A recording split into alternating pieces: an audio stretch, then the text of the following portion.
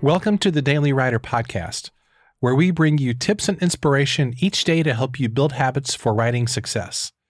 For more resources, including your free Daily Writer Starter Kit, visit dailywriterlife.com. Today we're continuing our Clear the Clutter series, and I'm going to share a tip that might be emotionally painful for you as a writer, but it's essential if you want to clear items from your life that you don't need anymore. And what I'm talking about is getting rid of books that no longer serve you. In the course of my ministry, teaching, and writing career, I have moved offices several times, probably much like you. Over the years, we work different places, we have offices different places, and that kind of thing. And every time that I have moved my office, I realize that print books are a huge pain in the behind to move. Now, as a voracious reader and now as a full-time writer, I love books. I do a membership group for writers. I do this daily podcast about writing. I've been a huge reader for a long time. I used to be a college professor and a pastor. Those are two jobs where people buy a lot of books. So I think it's pretty well established that I love writing and I love books. Honestly, hardly a week goes by that I don't get a book or two in the mail. In fact, I think this week I've gotten, let me look at my desk. 1, 2, 3, 4, 5. Oh, wow. 5? Is it 5 or 6? This week I've actually gotten 7 books in the mail this week. That's an unusually high number. I'm literally looking at my desk just counting these. About 90 minutes ago, the Amazon guy pulled up and delivered yet another book, and I got 2 in the mail yesterday. So I read a lot, and because it's part of my job, but I genuinely really, really love books. But over time, the problem is that these books add up, and I've run out of shelf space more than once, and I have to go through these book purges every couple of years. So here's how this book purge works. I take a couple of hours and I go through all my books. And sometimes actually it takes 3 or 4 hours, and I spread it out over 2 or 3 days, just a bit here and there every few days. So I take a couple of hours at least to go through all my books, and I set aside the ones that I no longer need. And I try to use a principle that I just call the moving next month principle, where I ask myself, if I were moving to a different house or to a different office next month, would I want to pack this book and take it with me? And that principle really helps me to decide whether or not I want to keep a book. And the reason that I use that moving next month principle instead of, do I like this book? Do I not like this book? The reason why I use that moving principle is because, it's great to have overflowing shelves of books right now. But the time is going to come in my life where those books are going to have to be moved, whether it's moved by me to a different house or to a different office, or whether I keep those books for a few decades, and ultimately I just have a house overflowing with books. Whether I keep those for a few decades and I die, somebody's going to have to move those books. Those books are not going to stay in this house for the next 250 years. So they're going to have to be moved at some point, whether it's you or your spouse or your kids or whoever is going to have to transfer that book to another location at some point. Honestly, the older I get, the less sentimental that I feel toward books. And if you have moved anytime recently, you know how unsentimental you feel when you're lugging around boxes of books and furniture and you're taking stuff out of the moving truck and into your house or vice versa or whatever the process is. Because you can feel sentimental towards stuff when it's all set in your space, but when you've got to move that stuff, you get really, really unsentimental about it pretty fast. So that's kind of what I think about this process. I get less sentimental, I think, about books with each passing year. And that's why I believe in an aggressive approach to book purging. And I think unless you have a particularly sentimental attachment to a book, or you think that you're going to need it in the next 3 or 4 years, you should question whether you need to keep that book. So using this principle, I have downsized my library by a couple of thousand books over the last few years. And I've either sold the books on Amazon or more recently, I just donate the books to Goodwill. I tried selling books on Amazon one summer a few years ago.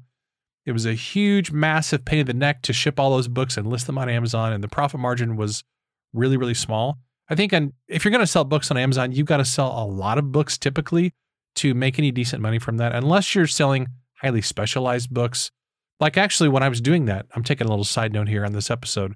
When I was doing that, I made far more money on Bible resource books and language resources like Greek and Hebrew tools than I did on, novels and fiction and personal growth books and leadership and stuff like that. So I think if you're going to sell books on Amazon and hope to make good money from that, it needs to be either a highly specialized thing where the books have a good profit margin, or you've got to sell a really big volume of books to make that really worth its time financially. Again, that's just based on my limited experience, basically taking one summer and selling books on Amazon. For me, it was a huge disaster. But if you can make it work, hey, more power to you. So the point with all that, though, is that when I get rid of my books, I don't sell them really anymore. Sometimes I give them away if I think somebody's going to enjoy a book or if it's going to be valuable to them. But most of the time, I just box them up. I take them down to Goodwill, and I'm more than happy to do that because I've bought my fair share of books from Goodwill in library sales and things like that as well. Now, here's what's interesting is that every time I go through this process of book purging, I come across books that at one time in my life were important to me, but they don't need to be a part of my journey going forward. This happens to me all the time. And in fact, almost every single book that I have, probably not every one, but I would say like 98% of the books that I own, I can remember what caused me to buy that book or what I was hoping to gain from it. Or, I went to a conference and there was a speaker there and I got their book or whatever the situation was. But I've changed a lot over the past 5 or 6 years. I've changed especially a lot over the last 10 or 15 years. I feel like I'm in a whole different career. I'm doing almost completely different things than I was doing 10 years ago. So my needs have changed. So books that I bought at that time in my life, whenever I was, let's say, a college professor teaching music and arts and doing much more church and ministry kinds of things, whenever I was in that phase of my life, those books were really helpful, but they're not helpful to me right now. It doesn't make them bad books, and that has nothing to say about the author or the value of those books. It's just not something I need in my life any longer.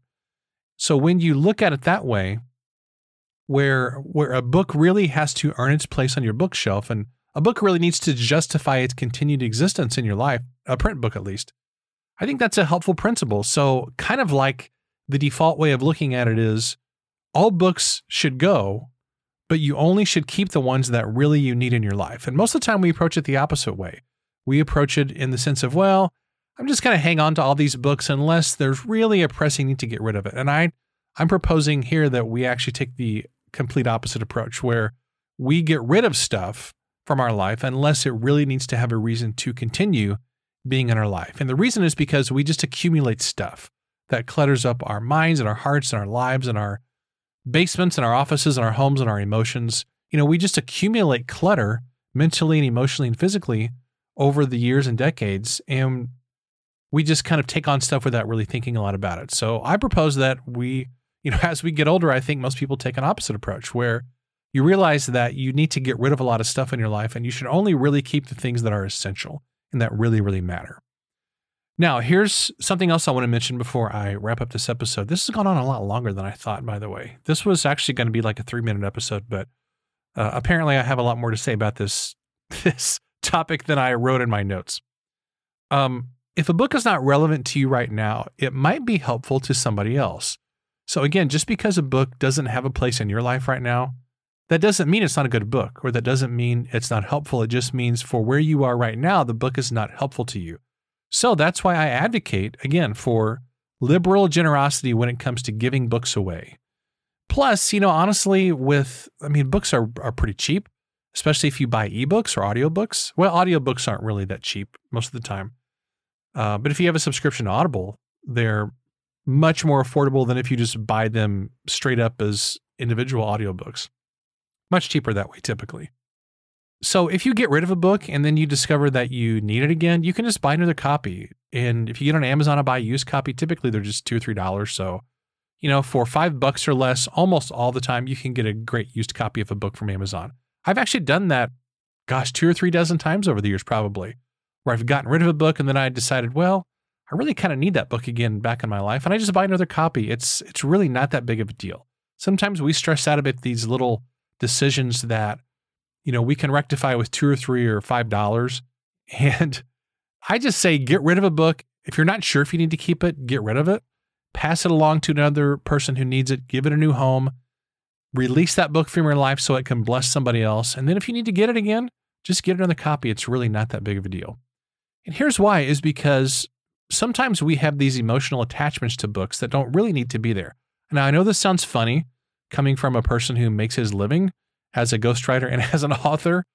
But when it really comes down to it, a book is just a collection of ideas and stories that represent a particular author's viewpoint or their experience at that point in that author's life.